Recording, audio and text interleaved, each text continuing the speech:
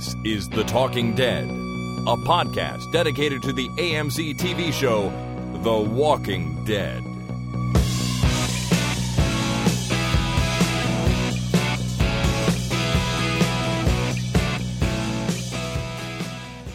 Hi, my name is Jason. And my name is Chris. And this is The Talking Dead, episode number 366, recorded on the Ides of March, please beware, 2018. Ooh, that's a different intro. That's great. It's also St. Paddy's Day this Saturday, right? Oh, yeah. Yeah, I forgot about that until just now. So That's true. I didn't know about that at all. I forgot all about that. It's my Uncle Brian's birthday. Well, Happy birthday, Uncle Brian. Happy birthday. His middle name is Patrick because he was born on St. Patrick's Day. I think that's obvious. I mean, why else why would you not name him Patrick if he's born on that day? Exactly. St. Patrick's Day. Okay, well, that is good. I'm looking forward to that. I'll have to go grab a couple of Guinness or something and celebrate. But before then, we have a podcast to get through. It's number 366, and we are here to do our feedback for the latest episode of The Walking Dead. We've got lots of feedback to do, and also something else to do just before that. I want to talk about the rules of the Walking Dead universe for a few minutes, because I do feel like they are playing fast and loose with them recently on the show. Not all the rules, just some of the rules, right? Like, you don't want to talk about gravity and whether gravity is still the same as it is in our world compared to their world. No. And, the spring constant, the K constant of springiness. And the value of pi and things like that. We don't need to, we don't need to discuss I assume those. that in the Walking Dead universe, pi is 3, a nice round number. Because that's just easier.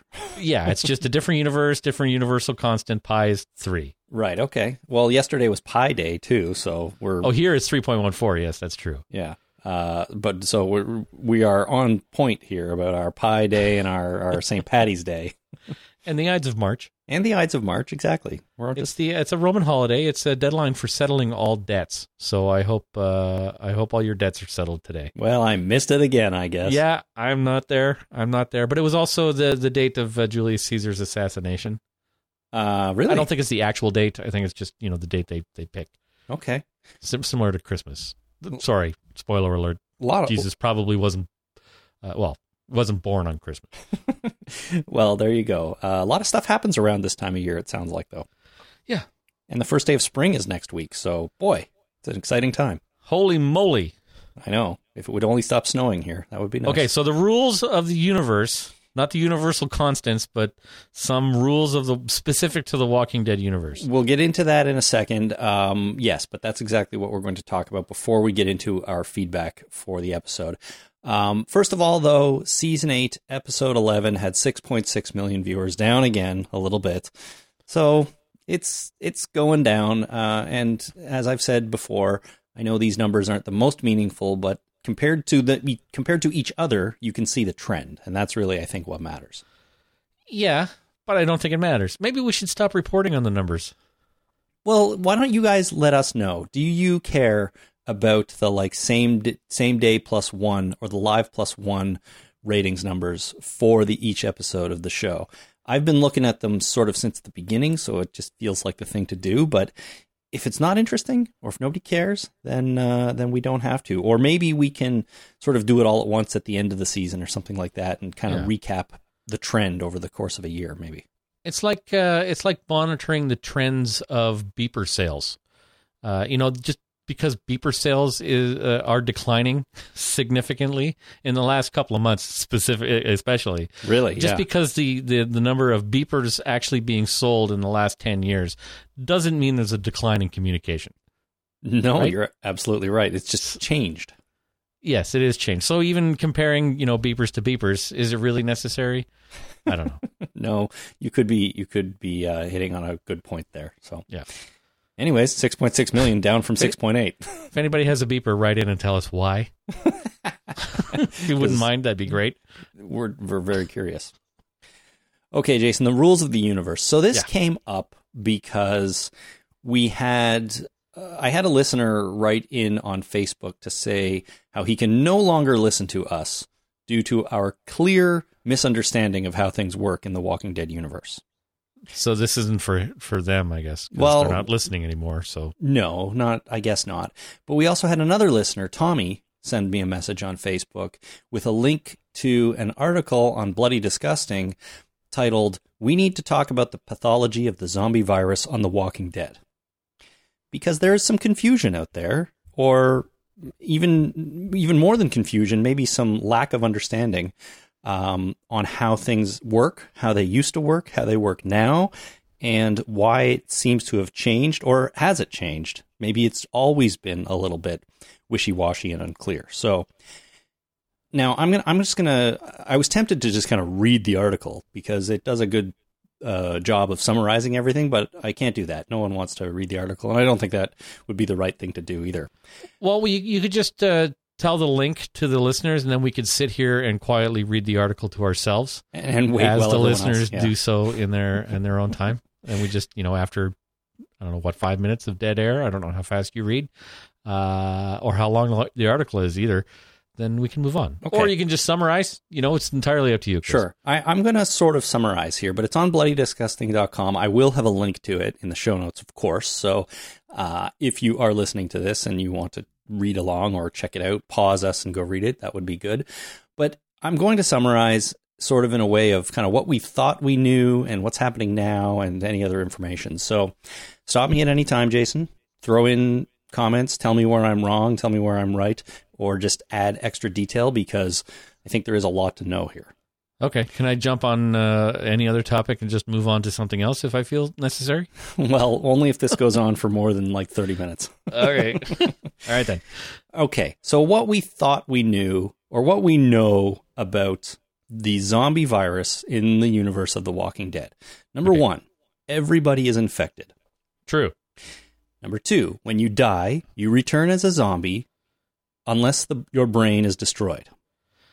Regardless of how you die. You can die from a zombie bite, or you can die from a massive heart attack. You come back as a zombie because everyone is infected. Or you can take a bunch of pills and put a bag over your head and chain your arm to a bedpost. Well, exactly. That's my point. No matter how you die, you come back. We know that. Okay. So I take a little bit of an exception to unless the brain is destroyed. From what we've seen, the brain doesn't have to be completely destroyed. It just has to be touched with a foreign object. It has to be poked. You're right.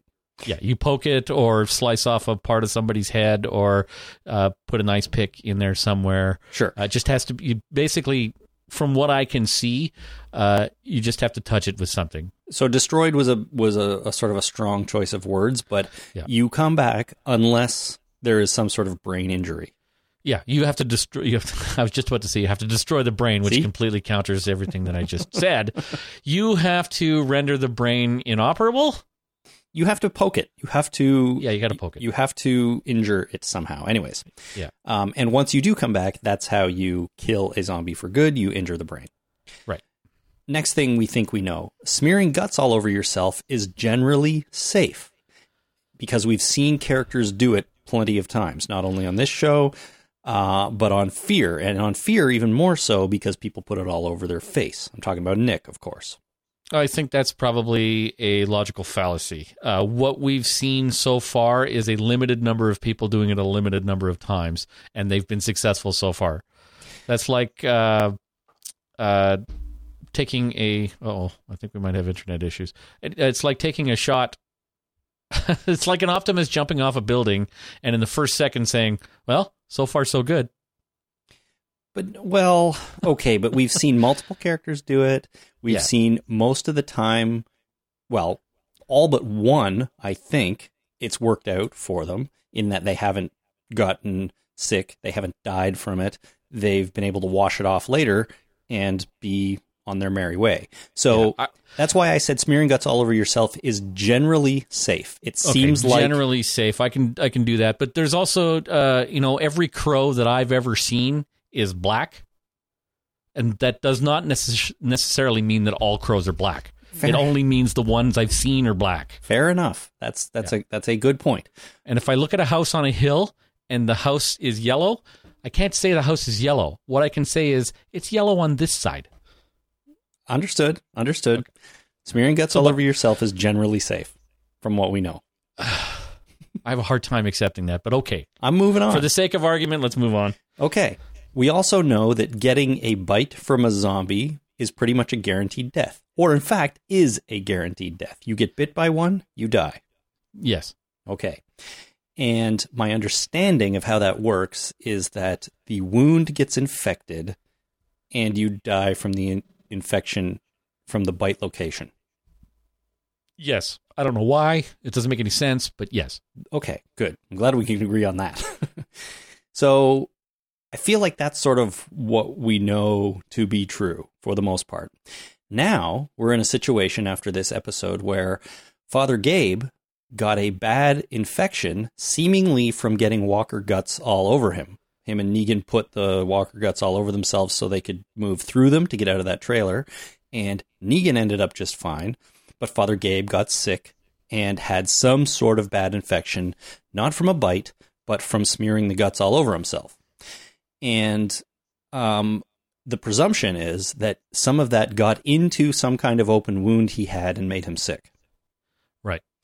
Now, in the last episode, we also discovered that this infection that he has seems to be treatable with antibiotics, and apparently he was getting better.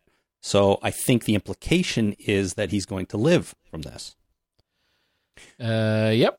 Which, in a way, not completely, but to me, in a way, contradicts what we've kind of known from before. Once you get infected or get an infection, I don't mean get the zombie virus. I mean get an infection.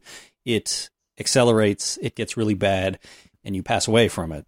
But all I can think of with the Father Gabe situation is that maybe his infection is different somehow.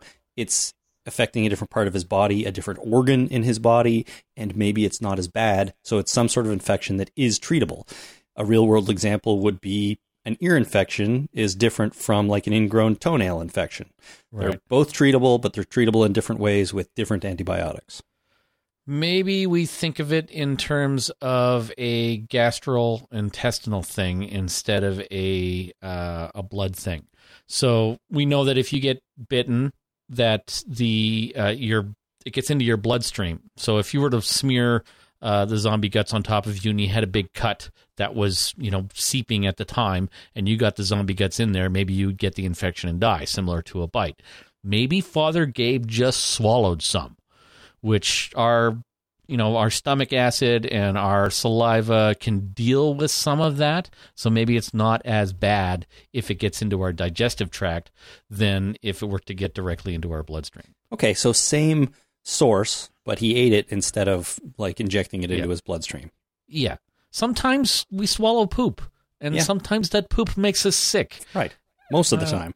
Well, not most of the, but like a lot of the time we'll just feel like, oh, gross, I just ate poop. But sometimes you get like a gastrointestinal thing and you throw up for a while, you have diarrhea for a while, but you're okay. You're right. Whereas if you took a pile of poop and you smeared it into an open cut, you'd probably get pretty sick. Sepsis, for example, it's really bad. But if you swallow it, it's just like your body's like, fuck that, and I'm throwing this shit up. Right. So, like literally and figuratively, sorry about that.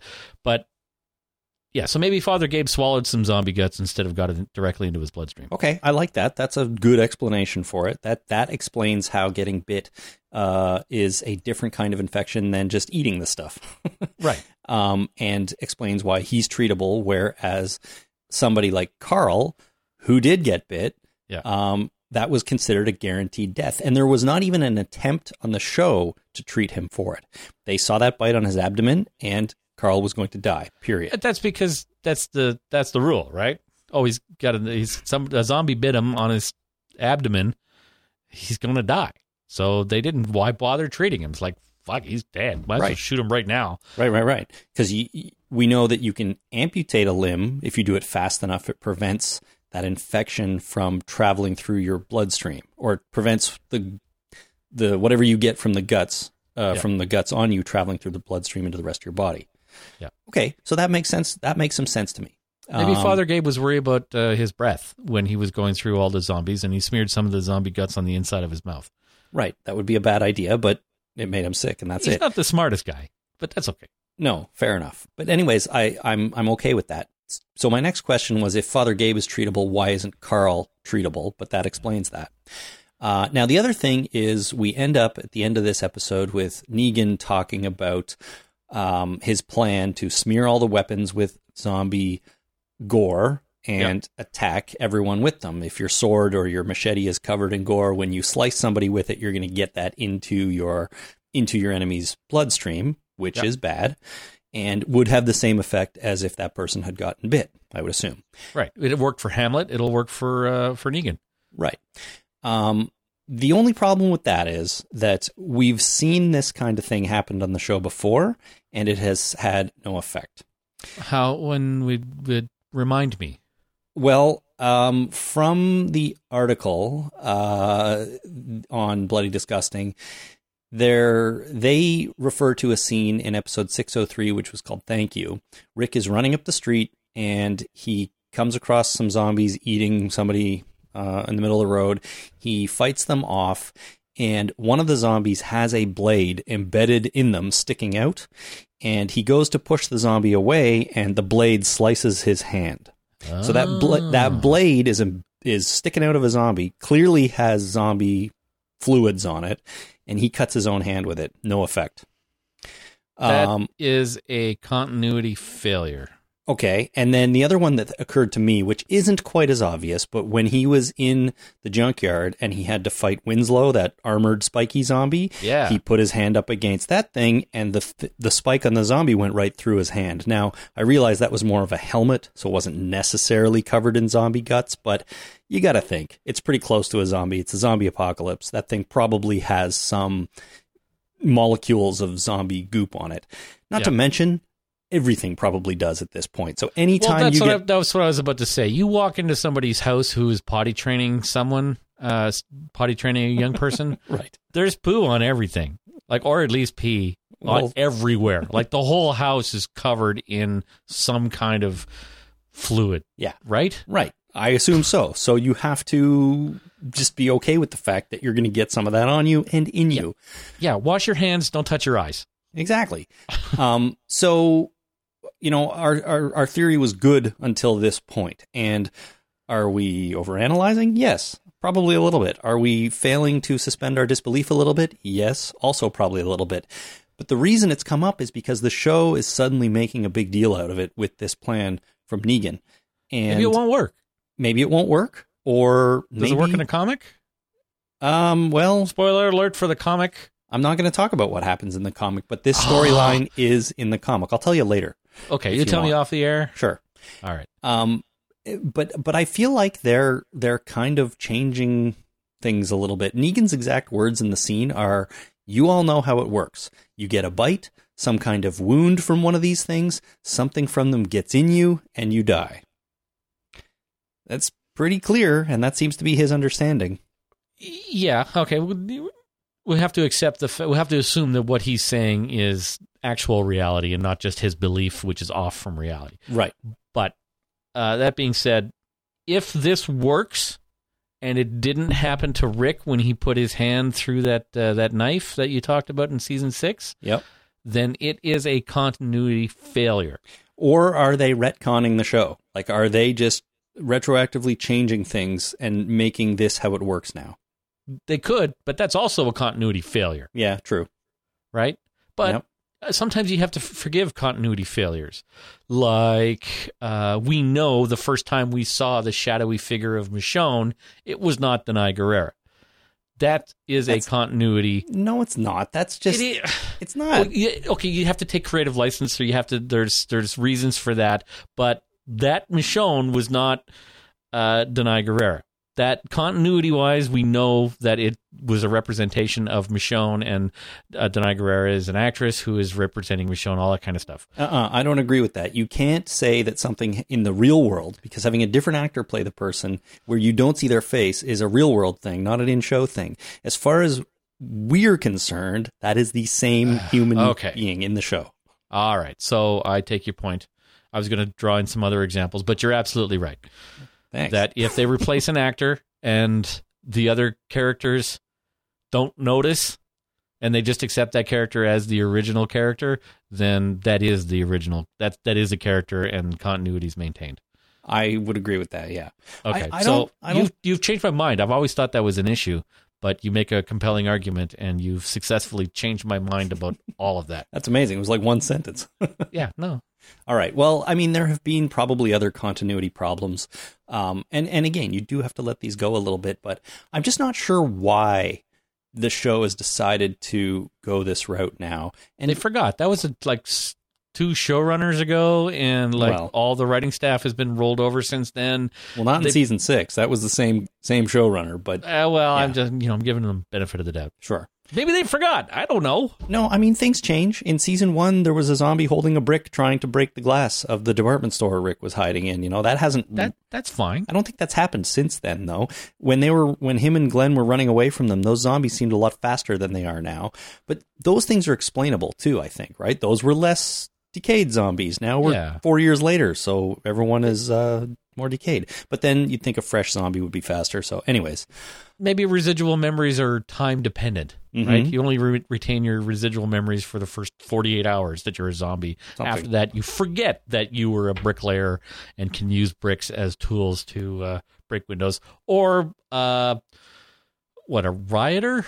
Maybe they were part of a riot before and they were throwing bricks, and maybe there was other zombies that knew exactly how to flip over a car because that's what they did in their rioting days. Yeah, I don't know. Anyways, it's just interesting that the show seems to be changing this rule, and we'll have to find out where it goes. But I just wanted to throw all that out there because it actually kind of helped me get it all straight, right? Figure out what we know and what we thought we know and where we are now. So if there's anything, the listener that stopped listening to us, why did they stop listening to us? Because we refused to accept or acknowledge the continuity changes or the changes in rules? No, because I think on Monday night's show we kind of glossed over it and didn't really break it down. And he said we seemingly completely misunderstood some of these rules, and how could we be doing a podcast for 9 years and not understand it by now? So, okay, so he flipped the table over and rage quit the show. Yeah, that's right. He questioned our credibility. Hey, which I'm fine with. I mean, sometimes I have no idea what's going on, but we try our best. Right. So, was it a man or a woman? It was a man. Okay, that's fine. Okay, I don't know who the listener was, and so basically what I'm saying is, if you know him and he's actually stopped listening, tell him that we've at least acknowledged the issue. We may not have corrected it in the future, but we acknowledge it. At this point, at this time, we've acknowledged the issue. Right. So who knows? Maybe he didn't actually stop listening. Maybe he'll come back. But that's why we have listeners, because you and I are morons, and without the listeners, we wouldn't know half the shit about the show that we know. It is very important to have the listeners. So speaking of listeners, let's move on into our actual listener feedback and probably get enlightened on a whole bunch of other stuff as well. Yeah. Listener feedback. We're going to start with a call from Michael. Hey, Jason and Chris, this is Michael from Alabama. I actually wanted to call in with this last week, but I forgot, and it's kind of a good thing because it's even more noticeable to me this week. And what I wanted to point out was, did y'all notice that it's made a point of showing people wearing watches more recently? And this may be one of those things like when you buy a new car and you notice more of them out on the road, but to me, it's made a point of showing people wearing watches. And it started last week with Rick wearing a watch, and it showed him multiple times wearing a watch. And it also showed the guy that was with Enid at the Oceanside. I can't remember his name, but it showed him wearing a watch. And the camera zoomed in and actually focused on that watch several times. And then this week, it showed the doctor wearing a watch. And it also showed Dwight wearing a watch. So I don't know if this means anything or what they're doing with it. But to me, it's more prevalent than it ever has been before. And I don't know if I haven't noticed it before because I haven't looked for it. But maybe there's something to that. I don't know. Just wanted to see what y'all thought about it and if you even noticed it. Keep up the good work, guys. Thanks. Thank you, Michael, for sending that in. So, Jason, any thoughts on characters wearing watches? I haven't really noticed an excess of watches. However, I do know that Rick tends to wear one, and it sounds like lots of characters are wearing watches now, and they might even be focusing on it. So is there some kind of time theme going on here? Very well could be, and which is kind of odd because he mentioned that when you buy a new car, you see that car everywhere, which is true because we bought a car recently, and damn it, they're everywhere, and I didn't even know they existed before I bought one. Right. But I recently restarted wearing my watch after a number of years that the clasp has been broken, so I didn't wear it for a long time, and I recently just started wearing it more and more often, but I haven't noticed it on anywhere. other people wearing watches. Why would I wear? I'm having a hard time wearing a device that's only a single function. It's kind of weird, right? Right. It only tells time. That's it. That's why I got one of those Garmin things. It tells time. It keeps track of my activity. You can get your phone calls. You can get even in the movie theaters when you don't want them. Mm-hmm. There's all kinds of functions that it has where my watch just, tells time. Yeah. Anyway, no, I didn't notice anything about the watch. Maybe if they're focusing on the watches, we're going to get some time travel. I don't know about that, cool. but who knows? Maybe it's a product placement sponsorship. Let's hope it's not just that. Yeah, what kind of watches? Maybe they're all the same. If they're all the same, then it's product placement. Yeah, I don't know, but interesting observation nonetheless. That would be sad. Yeah. All right, thanks, Michael, for that. Bill in New Jersey. Wait, you want me to read some, or what's going on here? Sorry, I forgot. We don't usually start with a call, so you go, yeah. Right, well, you can read them all if you want. No, it's better when we alternate. All right, so next we have an email from Bill in New Jersey. Bill writes, this wasn't my favorite episode of all time, but the writers definitely tricked me. In the beginning of the episode, we saw Daryl, Rosita, Tara, Dwight, Lord Tobin, and a multitude of Alexandrian red shirts preparing to traverse the dangerous swamp. The overwhelming number of red shirts made me think that they would all die, with only our named survivors escaping. Yet they all, well, except Dwight, made it to the hilltop. Meanwhile, Father Gabriel and Dr. Carson seemed to be doomed, but at each turn of events it seemed that God was leading the way. Until, of course, Carson was killed and Gabriel was thrown into his existential crisis and forced to work for Eugene. So, while I didn't really like the episode that much, the writers definitely threw in some twists, and I appreciate that. Well, there you go. I mean, I do like to try to find the good, even in the episodes that I don't like as much, and it sounds like Bill is doing that as well. So, good for Bill. Yeah. There was a bunch of twists. I thought there was a lot of people just kind of sitting around while they were going into the dangerous swamp.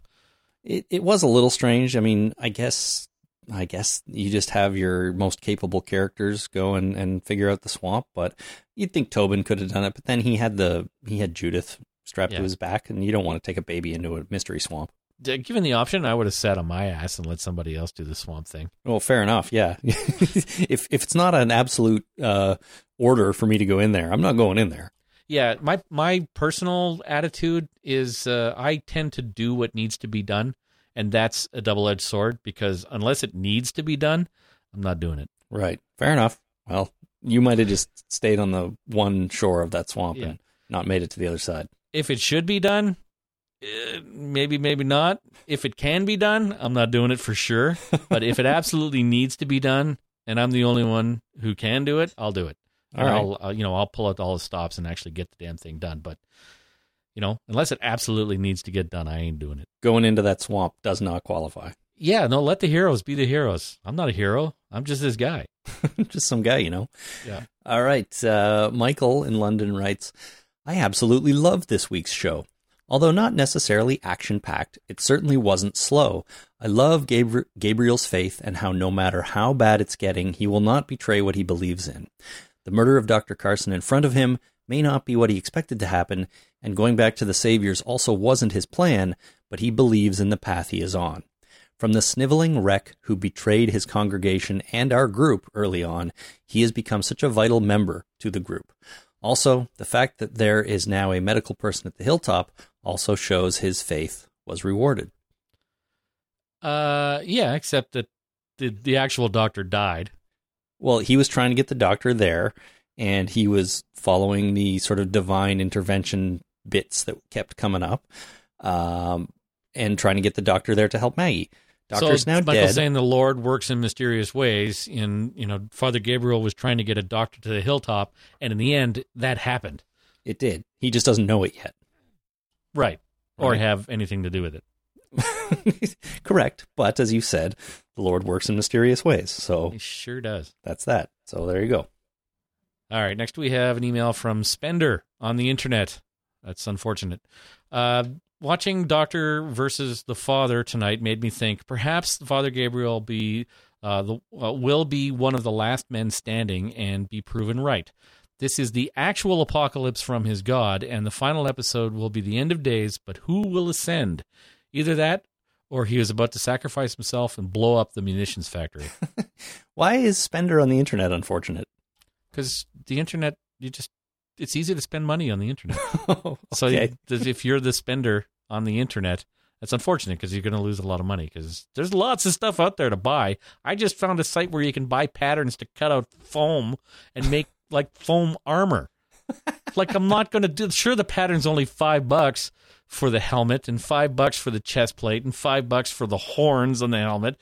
But damn it, that's like $25-$30 I'm going to spend on friggin' patterns. And you haven't even bought the foam yet. Foam armor. Well, you can just buy the foam. The foam's the cheap part, right? And then you get some contact cement and you cut it out and glue it all together and then paint it up. God damn it, I'm making some foam armor. But, you know, that's $25-$30 that I wouldn't have spent until I watched a goddamn YouTube video. Or it's like, hey, I'm making this foam helmet. Okay. Yeah, it's cool. Yeah, that is pretty cool. All right, well, fair enough. You know, I think it's sort of a interesting concept. Maybe this is the actual apocalypse. It's happening very slowly, and Father Gabe will be the one who ends up in heaven while everyone else goes to hell. Well, here's a brain baker. What if the zombies are the ones that are ascending? That's pretty crazy. And the ones that are being killed outright aren't going to heaven? Interesting. I don't know, man. I don't know. Maybe this is heaven. And the zombies are risen. Could be. I think it's a bit of an out there theory, but you never know. All right. Mark in Yorkshire, England writes, Dr. Carson and Father Gabriel found a shitload of antibiotics and then some car keys with a map leading to the car. Precisely what they were looking for in the first building they literally and figuratively blindly stumbled upon. I've attached an audio file of my reaction. Oh, shit! That was Simon. It was. That wasn't Mark. That was Stephen Ogg. But we now have that we can use at any time. So when somebody says something stupid, I can do this. Oh, shit! Which I'm sure every other Walking Dead podcast has also done as well. So I'm not claiming that's anything unique. I'm going to get an Arduino, and I'm going to program that to a big red button, and I'm going to put it on my desk and with some speakers, just to, nothing internet related, just have that ready for, commentary. When you're on business calls for work and someone says something stupid? Yeah, I can hit the mute button. And then, I hit the mute button there as an example, and then my next sentence got cut off. I would hit the mute button that I have, and then hit the bullshit button so they wouldn't actually hear it, but then I would and feel better. Good. Well, as long as you feel better. Yeah. Well, anyways, we have a bullshit button now, so thank you, Mark, for that. That's all. Okay, so let's talk about what he actually talked about. So he said that they go into a building and they push a piggy bank and they get car keys and a map to the car, and I think it was actually a map to the hilltop, which is even less likely. That's not right. Yeah, it can't be a map. It's got to be a map of the area, maybe. No, but okay, maybe of the area. But when Carson picks it up, he says, "And here's the whatever building, which is the big building at the hilltop." So it was basically a map to exactly where they were trying to get to.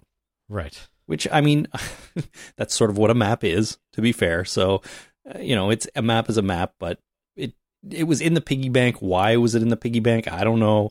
How did you even get the car keys in the piggy bank? I'm not sure. Oh, that's a good question. Let's just move on from that. But yeah. Some piggy banks have a larger access hole at the bottom to get the stuff out, but I don't know if this one did. That defeats the purpose of a piggy bank. The whole point of a piggy bank is that you're saving money and you have to break the damn thing in order to get the money out. I know. It's got to be pretty serious. It's got to be a pretty serious event to try and get that money out. Or you're just going to pull the plug on the bottom and shake the money out and get it.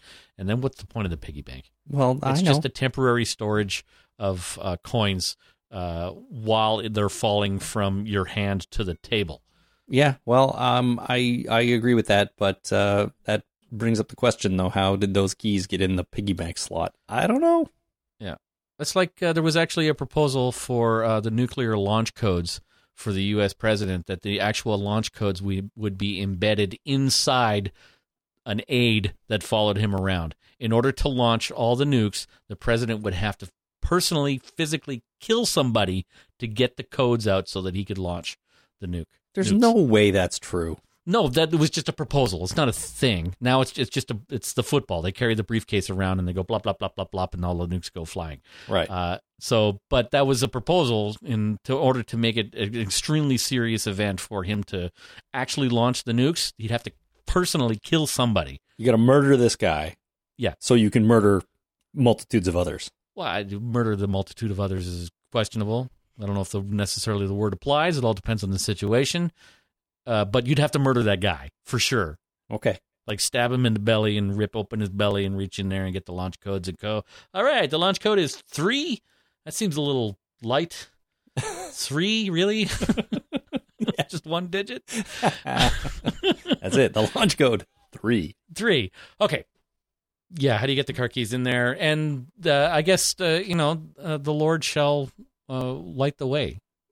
We'll give sight to the blind in order to find car keys. Sure. Well, this is one of these moments of divine intervention that kept happening on their little journey, and it doesn't matter how the car keys got in there. It matters that they were in there and that they found them when he wildly, blindly flailed his arms around and broke the piggy bank. It reminds me of a Chris Rock joke.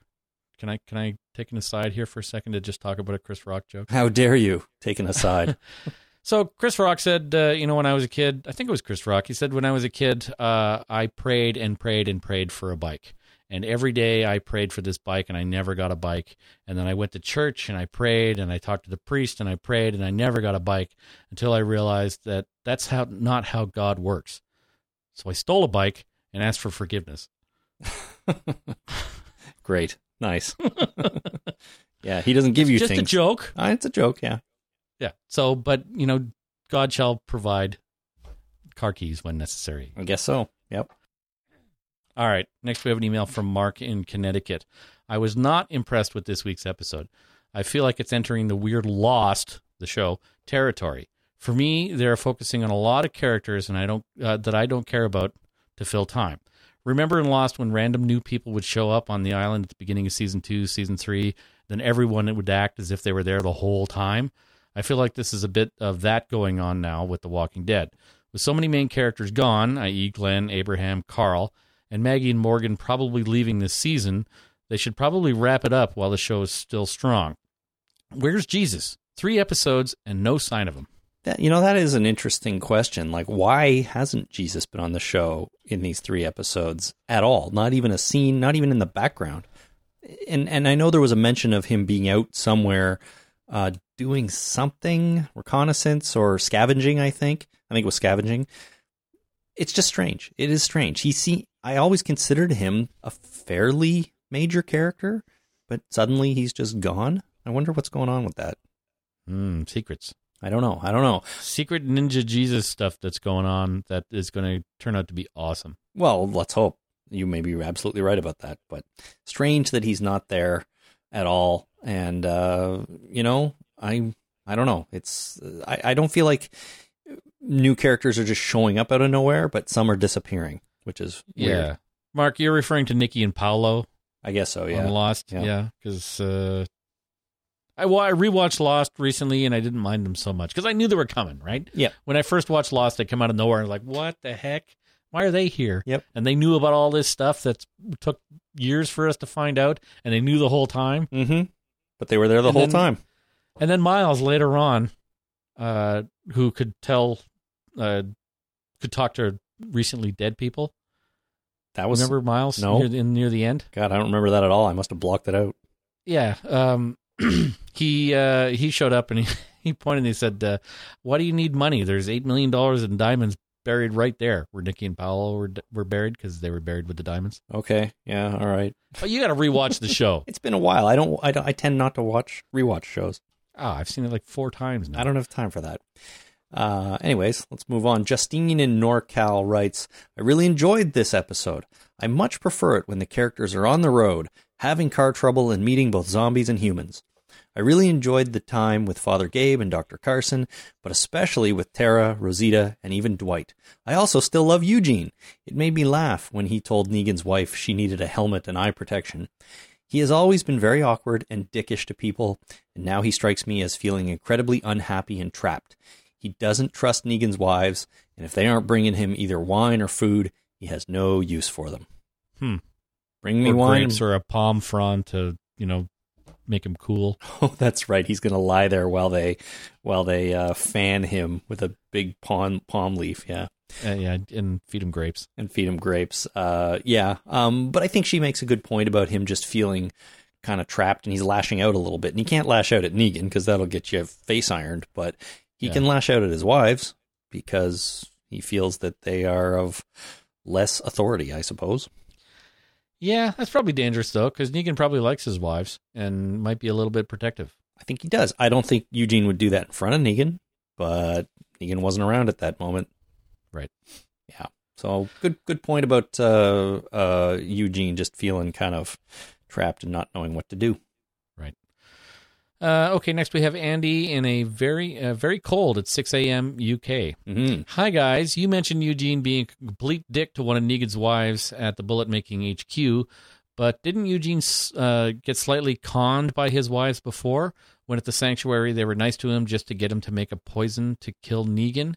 Perhaps he's just a bit weary of being played again. Also a good point. Once bitten, twice shy. Exactly. He's not going to trust them for anything anymore. He tried to help them. They came to him to be really nice, and they were using him for something. Right. Once bitten, twice being a dick. That also applies, yeah. That's a new statement, or a new phrase I'd like to get out there. Once bitten, twice dick. Once bitten, twice being a dick. All right, sorry. I was trying to economize it a little bit. Yeah, okay. It's good. That's good. Yeah, so, make things more succinct. Succinct, right. All right, Chris in Syracuse, New York writes, I sent in a prediction before, and I think it will still happen. Eugene will get redemption by manufacturing blank bullets. The saviors will show up for a battle, armed and ready to light 'em up, boys, then wonder why Rick and the gang aren't falling down. Okay, that could work, especially with Father Gabe there. He's going to make fake bullets, and they're just not going to work. But I believe when this came up before, your point was, who just takes bullets without testing them or doing some shooting target practice, Yeah. No, I remember making that point, and I remember this prediction coming up. He'd have to make real bullets in order for the tests, but maybe feels like he can control that situation, but the actual bullets he would make would be blank, and hopefully nobody would use them against zombies. Mm-hmm. Because they would just use them in a fight against, Rick and the gang. Yeah. Well, I think it's a possibility, and part of me actually can seize the show going there, but I do think it's a little far-fetched. There's too many holes. You can't get away with that kind of thing. There's too many risks. There's too many unknowns for that situation to actually work. So if the show does use this as a plot device, I'm probably going to have to pick it apart. Oh yeah, I'm sure you will. It's the kind of thing that I know, or you just know, like in real life would never work, but feels like a movie thing. Someone made blank bullets and the tables were turned. So, but we'll see. I mean, I don't really expect it to happen, but it feels kind of plausible. Yeah, I mean, movies and TV does this all the time. I mean, right? it feels plausible for a bad show, and I don't want to say this is a bad show, and I hope they don't go there because that will be an indicator that this has become a bad show, and I don't want that to happen. Yeah. Oh my God, that guy just drove his car off a parking garage onto the 13th floor of an office building, drove through the entire office building, out the other side, and onto another parking garage, and got away. Right. Probably not plausible. No, probably not. But happens in Fast and Furious movies, I understand. Well, does it? I was just kind of making things up. I was more thinking of Batman than anything else. Oh, but you see, Batman is different. Batman is Batman. He drives on the roof of buildings and then rides off into this. Like he jumps from a parking garage onto the roof of a sloped roof of a building that has like clay tiles. Mm-hmm. Drives on it and then jumps off of that and gets away. Well, Batman can do some amazing things, but I don't think it would work in The Walking Dead. I haven't seen the Fast and Furious movies. I may have seen the first one. I've always meant to go back and watch them all back to back to back to back to back. I've also meant to always watch Twilight just for, I don't even know why, but I haven't seen any Twilight movies. And You must be a Why crazy not? person. I don't know. I haven't seen the Fast and Furious either, but I remember seeing in one of the trailers, what's his name drives some hot sports car out of a skyscraper and flies it through into the window of the other skyscraper. So that was Nice. that was in the trailer. So that reminded me of what you were talking about. It's ridiculous and just kind of stupid, but hey, man, if you like that kind of thing, why not? But I don't think that works on The Walking Dead. And fake... Why? Because it's, steeped in realism? It is. It's steeped in realism, right? Exactly. Fake bullets, they don't play. Well, they got fake guns, so why not have fake bullets? Why not? All right, where the heck are we? Was that was Chris in Syracuse, right? Yep. All right, so next we have Kate in Chicago, Illinois. Would it have been such a bad idea to throw some rocks in the swamp to stir up the walkers before they entered, in order to kill as many as possible before getting in themselves? Good point. Why not, throw some rocks, some sticks, just, swish the water around a little bit instead of just walking in and hoping for the best? You played D&D, right? A little bit, long time ago. Do you remember when you were buying equipment, when you were shopping through the list of arms and armor and all that kind of stuff? You could buy a day's worth of rations, and right there on that list for a silver piece, you could buy a 10-foot pole. Do you know why you could buy a 10-foot pole? So you could poke somebody 10 feet away. No, so you're walking down a hallway inside of a cave, and you could poke for traps. Oh, yeah. This is exactly the same thing. Go get a 10-foot pole. Why do things with a 2-foot pole? If the 2-foot pole, you're on top of the trap when it goes off. 10-foot pole, you're at least 5 or 6 feet away. Mm-hmm. This is what you need to go through a swamp. You need to cut yourself a nice 10-foot pole. Well, they didn't do that, and they didn't even seem to throw anything in the water first to stir any zombies out. We did see Daryl shoot one with an arrow. So maybe we're just supposed to imply, or we're supposed to believe that they did do this, and we just didn't really see it. Yeah, that actually bugged me when he shot him with the crossbow bolt, because my first thought was, oh, he's not getting that back because it's going to sink into the sink, and that's it. Shot him, now he's gone. You might as well have, not done anything and just gone around the swamp, because now you just lost a crossbow bolt. No, you're absolutely right. I think that was a little bit silly too, but Kate makes a good point. Just throw some rocks in, see if any pop their heads up at least before you just wade in there. They did that with the Big Stop. Remember when they walked up to the that building? Right. And then they banged on it to see if anything came out? Mm-hmm. I learned a very valuable lesson. I think I might have even mentioned on the podcast that I thought some raccoons were living in my barbecue one winter.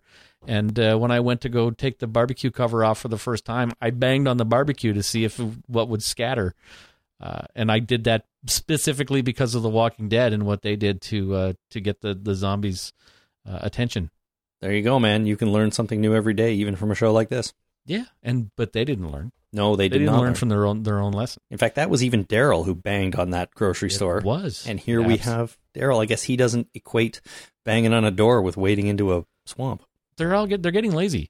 They're like, I've got bigger things to think about. I'm going from point A to point B. I don't have time to think about all the points in between and surviving all this bullshit. Yeah, I can survive. I'm Daryl. I'm one of the leads. That's right. No one's going to come after me. Come on. Yeah. All right. Thank you, Kate. Simon on the internet writes, listening to your episode recap discussing Negan's idea of using walker body parts to try to infect enemies made me think the ideal implementation of this would be if he got Eugene to make bullets from walker's teeth. People would be effectively getting shot and bit at the same time. Just a thought. LOL. You could poke. You could dip the bullets in the blood. Well, yeah, that's, I think, basically what they're doing. I don't think you have to make them out of teeth. No, but that would be cool, shooting teeth at people. Yeah, it would be, but you'd need a blunderbuss or something. You couldn't do it out of a 9mm because very few teeth are 9mm exactly. Right, yeah. I guess so. Or strong enough to survive the actual explosive force of firing that thing out of a barrel. Yeah. Well, I think Simon was just sort of making a little bit of fun, but sorry. That's okay. Yes. Put gore on the bullets, which I believe is what they're going to be doing. Yeah. Or, soak the sharpened sticks in gore and then poke people with that. That too, yeah. If the poking of the person doesn't kill them outright, like it has in the past. Mm-hmm. Yeah. Tap someone with a sharpened stick and down they go. Yep. Okay. All right. Next, we have Kate in Houston, Texas. Am I the only one who thinks that the music over Daryl speaking to Carol, Maggie, and Enid about Carl's death was a cop-out? Maggie and Carol have been with Carl since the beginning, and the reactions were like, meh, okay, while Enid showed the most emotion, and she's known him for far less time. Instead of throwing in a few more seconds of the group reactions, they pan over to Henry, who I don't think even met Carl, and makes the scene all about him. It's just like the premiere when they were bouncing back and forth between Carl's death scene and Henry killing Gavin, which takes away all the emotion from Carl. I know the group is used to losing people and are probably numb to their feelings, but this was the leader's firstborn child that died. Do you think the next episode will get a little interaction between the group about Carl?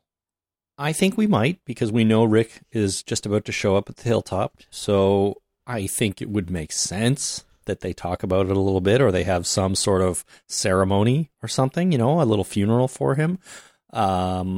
Will we actually see that? I'm not sure, but I do think it would make sense, and I hope we do, because it should be a big deal that he's dead, and it should be a big deal between all these characters, and not just a music montage. I'm not so sure. That it should be a big deal, or that we'll see it? Either one. I think that, in this world, people die. People die all the time. Like, the amount of death that these people have seen on a regular basis is staggering. The amount of people they've killed, the amount of people they've had to kill, the amount of loved ones that have died.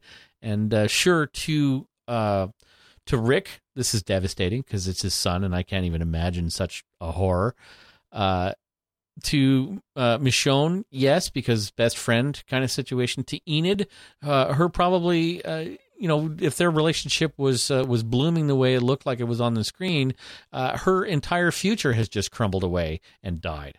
She thought she was, working towards spending the rest of her life with Carl. So obviously she's going to be upset. But Maggie, she lost Glenn. She's dealing with all this shit. It's like, man, that's really crappy. I got to deal with all these starving people. I get it, but Maggie's been on the show since season 2.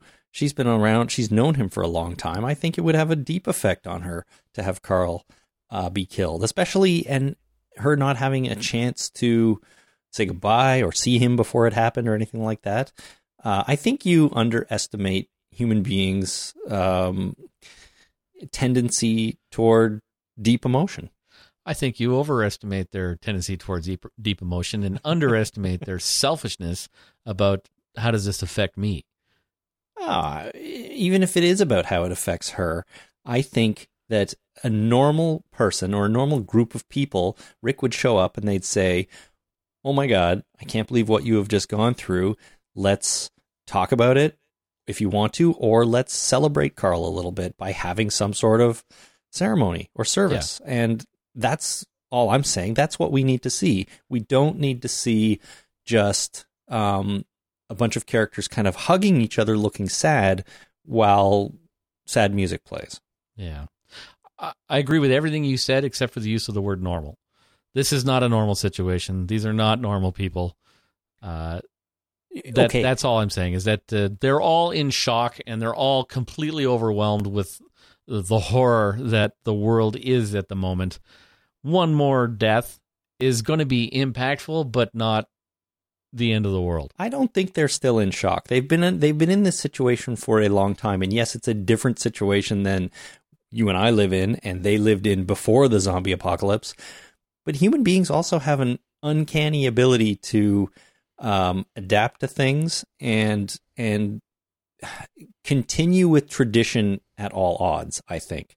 So, sure, maybe in the first few months of this, they might get it all wrong, and they wouldn't, they wouldn't know what to do when somebody dies, especially if it was in a violent way or something like that. But that would happen in real life too, like if my neighbor suddenly got murdered, I'd be freaking out and I wouldn't know what to do.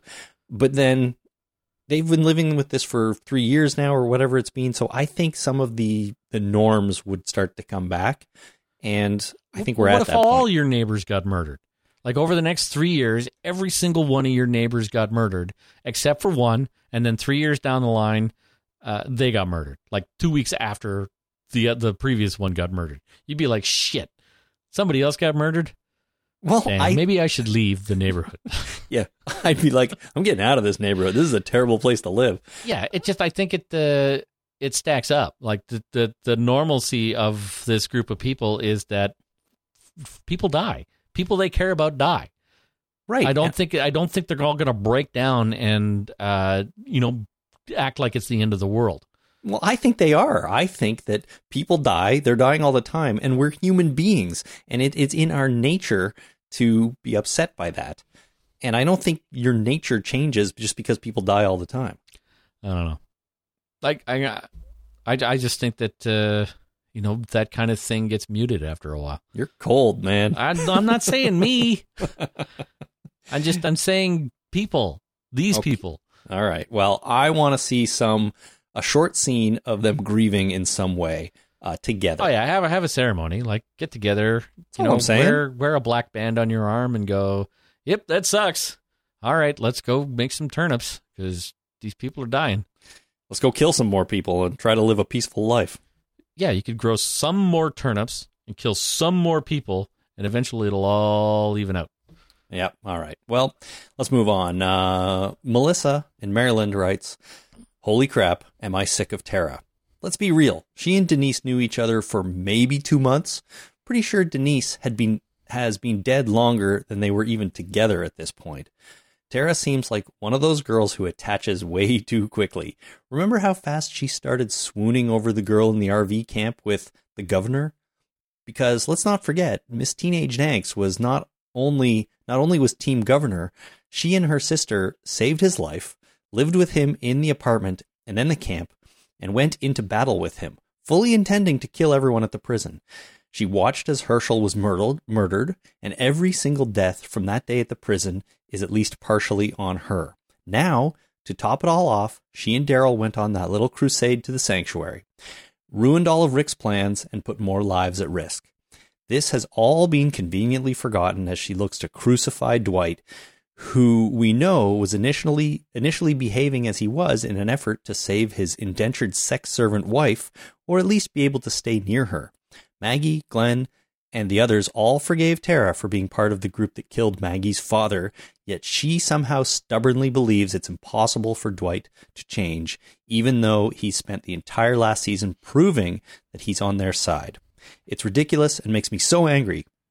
I know that at the end of this episode she may have had a wake-up call, but unless something drastic happens to her character, I'm ready for her to be victim number 1 when the gore arrows start to fly." Maybe she's unhinged. She might be a little unhinged, but what do you think? Like, they were willing to forgive her for cohorting with the governor and attacking them. Cavorting? Cohorting, like being part of a cohort in an active, verb tense. They were able to forgive her for hanging around with the governor.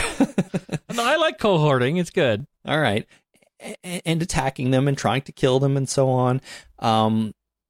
But she is unwilling to forgive Dwight. So let me ask you this, Jason. Yeah. Is what Dwight has done or is now doing any different, better, or worse than what Tara did originally to our group?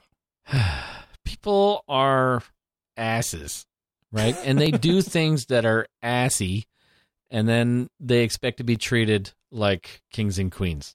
Mm-hmm. Nobody thinks they're the bad guy, ever.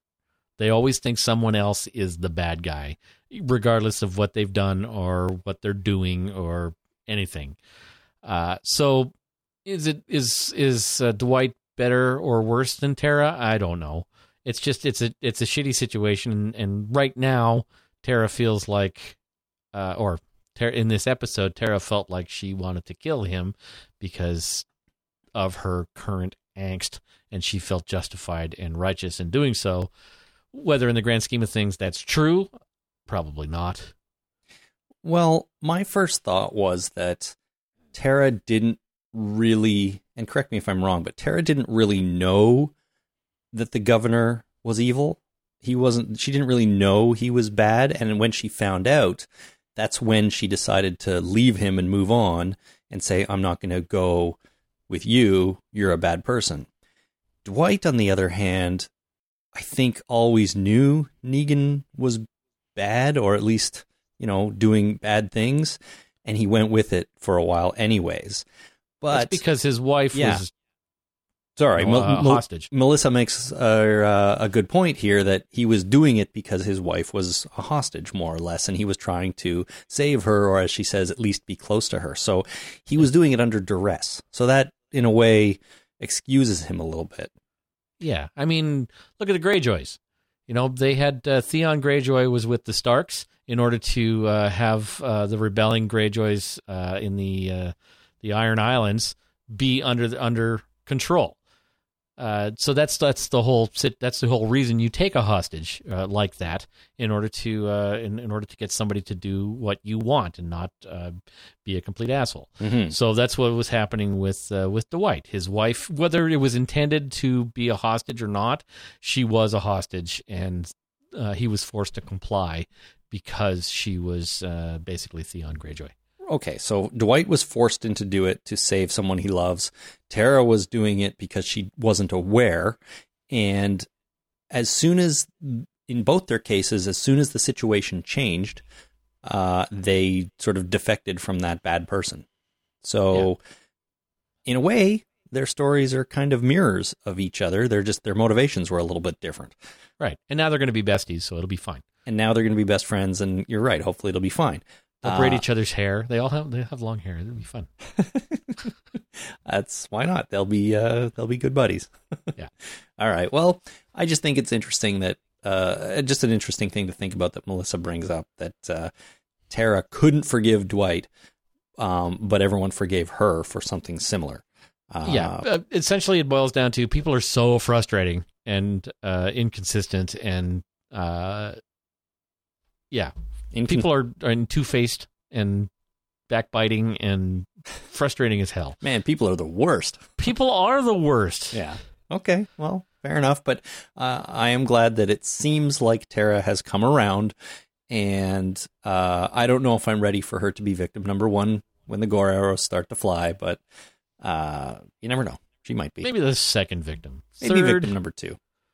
If she gets one in the eye, that'd be horrifying and awesome all rolled into one. It would be a little bit poetic justice, sort of. Not really, because she didn't. Not really. She didn't put the arrow through Dr. Denise's eye, but if Dwight gets one through the eye, that would be the poetic justice. Well, maybe if Tara got one through the eye, it'd be cathartic. She'd be like, "Wow, this is how my love Denise died," and I'm okay with this. Maybe we'll not go to heaven together because we're not zombies.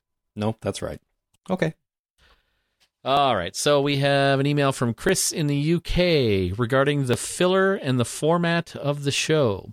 This comes up every year, and there's a reason for that. I have a lot of sympathy for the writers on this one.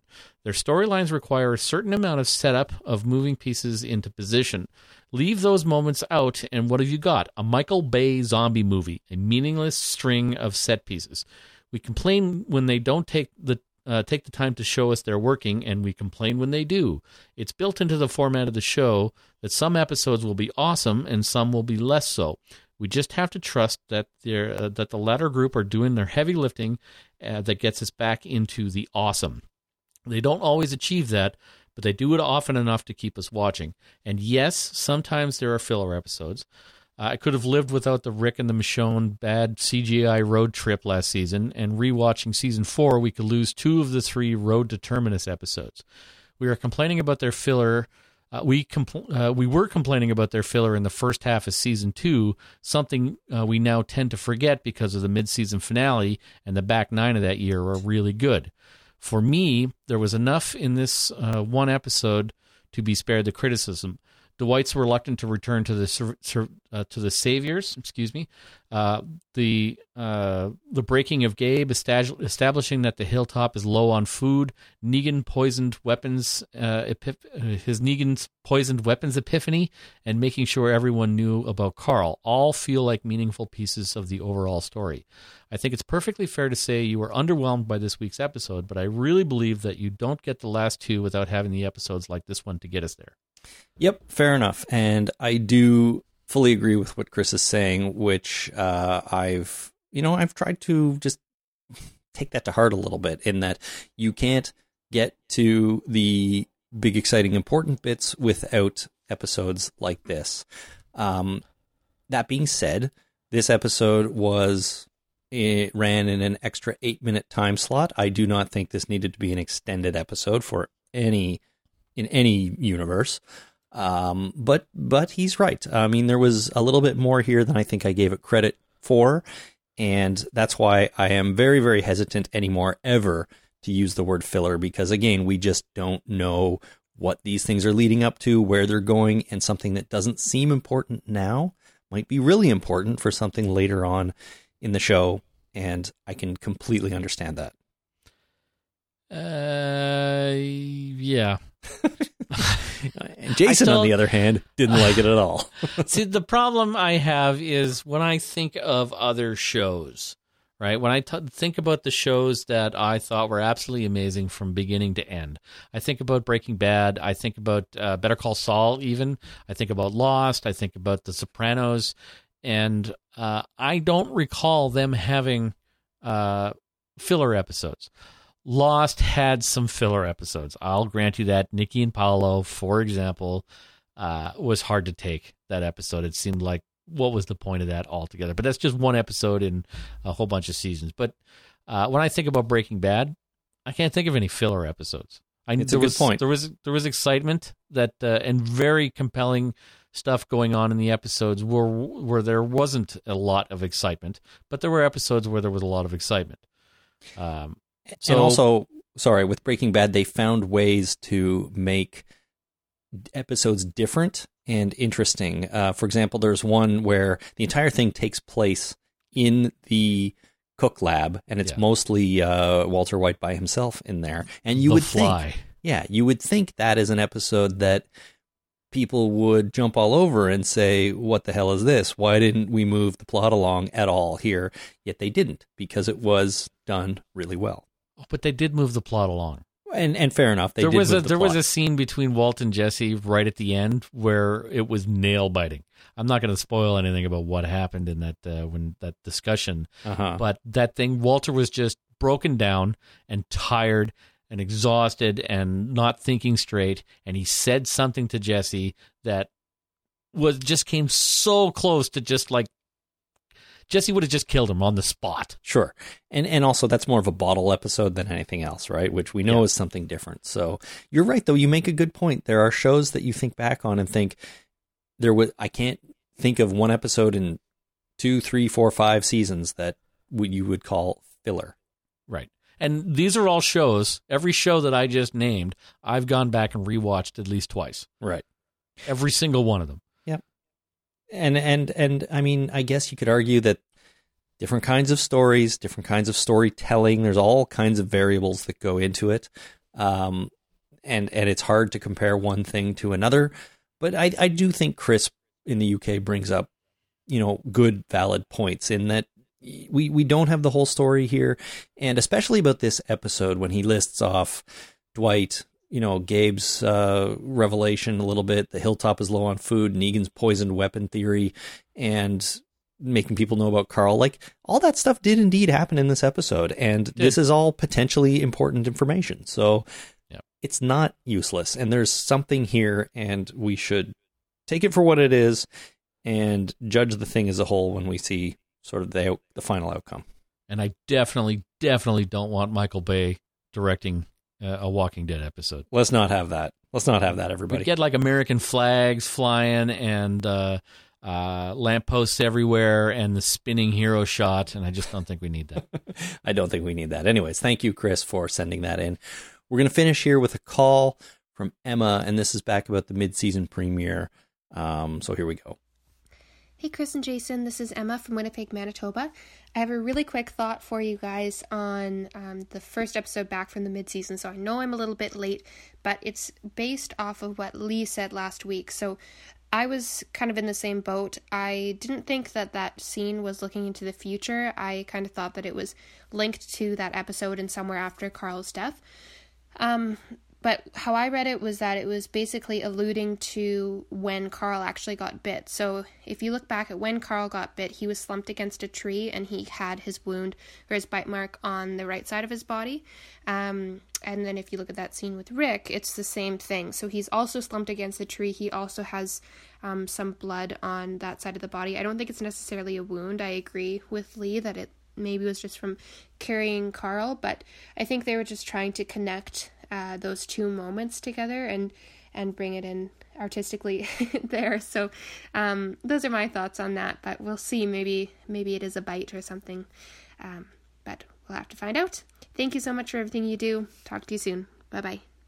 Thanks, Emma. So yeah, I think she's just sort of saying that it's a bit of a story bookends almost.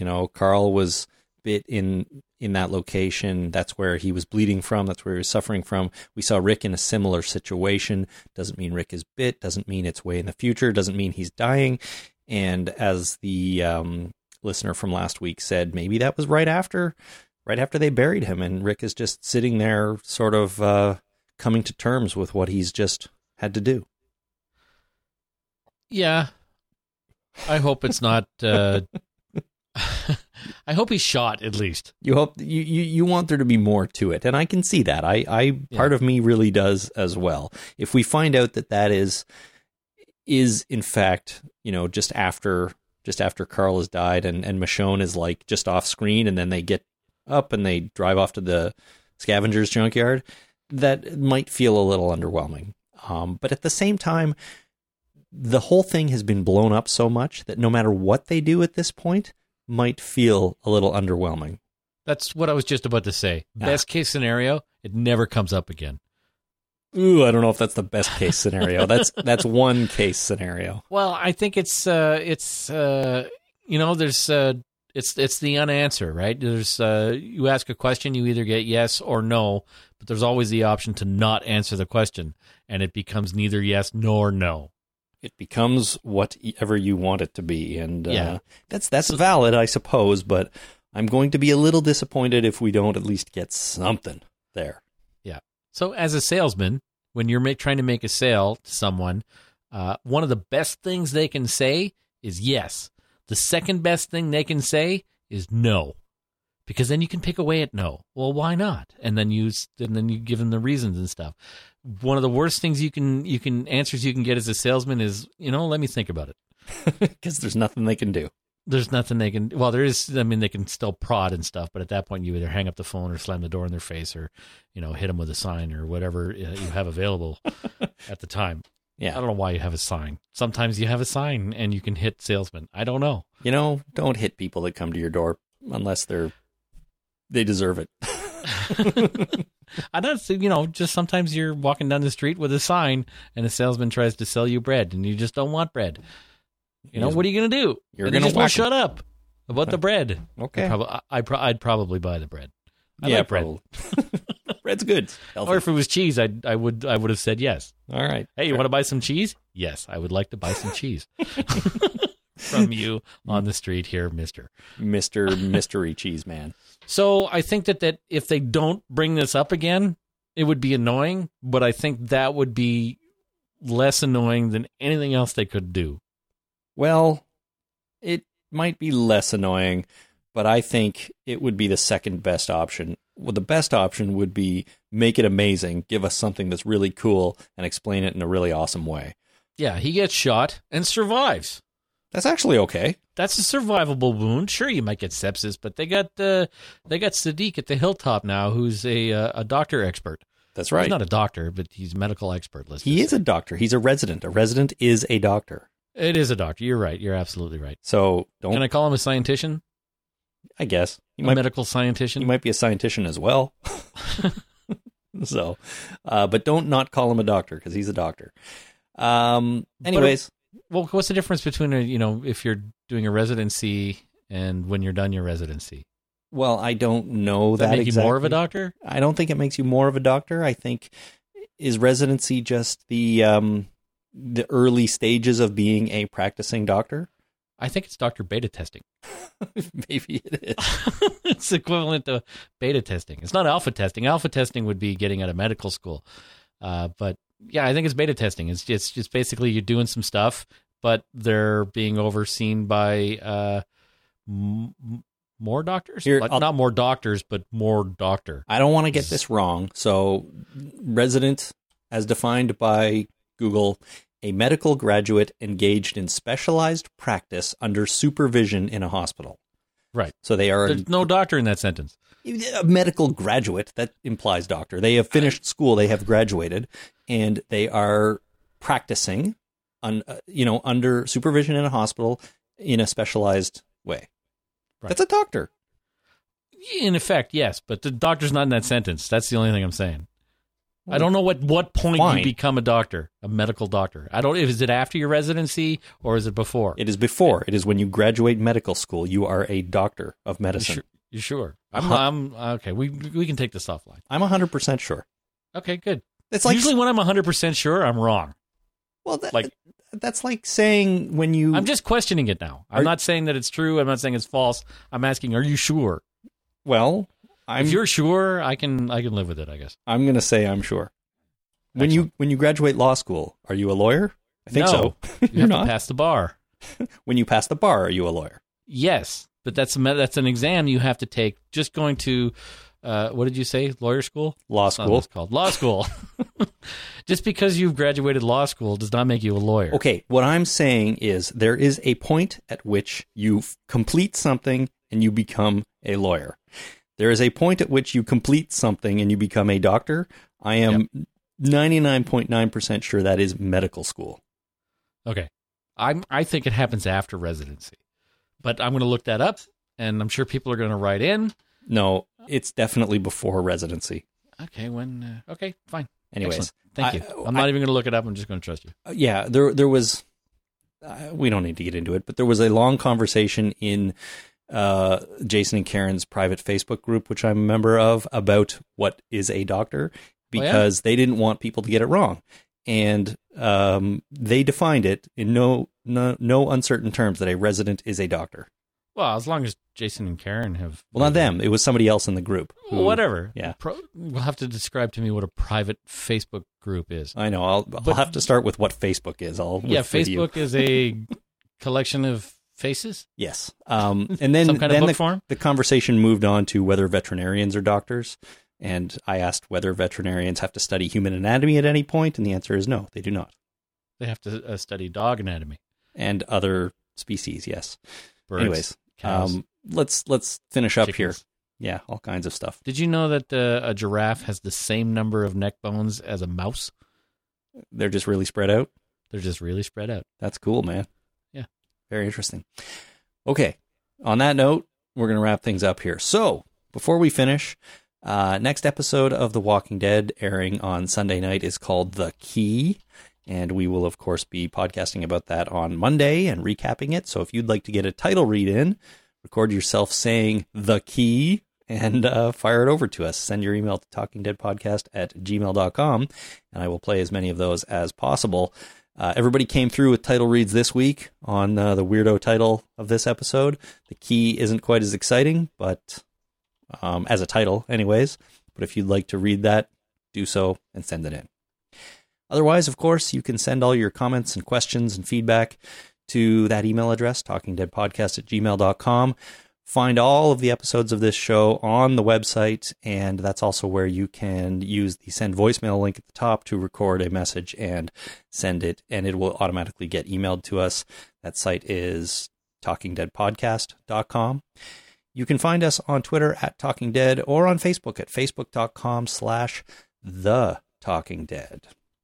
And one more quick thing.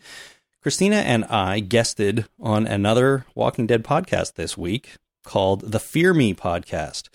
And that was really, really fun. So when their next episode comes out, if you just can't get enough of me and you want to... or you don't listen to them, check them out. That's the Fear Me Podcast. It was their episode number 100, so it was a big deal. Yeah, so there are some people we know from Atlanta who go to Atlanta Walker Stalker Con, and we've hung out with them a bunch of times down there, so good times. That's it. Anything else, Jason? Nope. I'm looking up doctor in Canada. Oh my God, maybe the rules are different here. No, thinking. They're not. It's in Wikipedia. It's grouped United States and Canada, so it's the same rules. Okay, very good. All right. Well, we will be back on Monday to recap the key. Until then, thanks for tuning in, everyone. My name is Chris. My name is Jason. Thanks for listening. Ciao.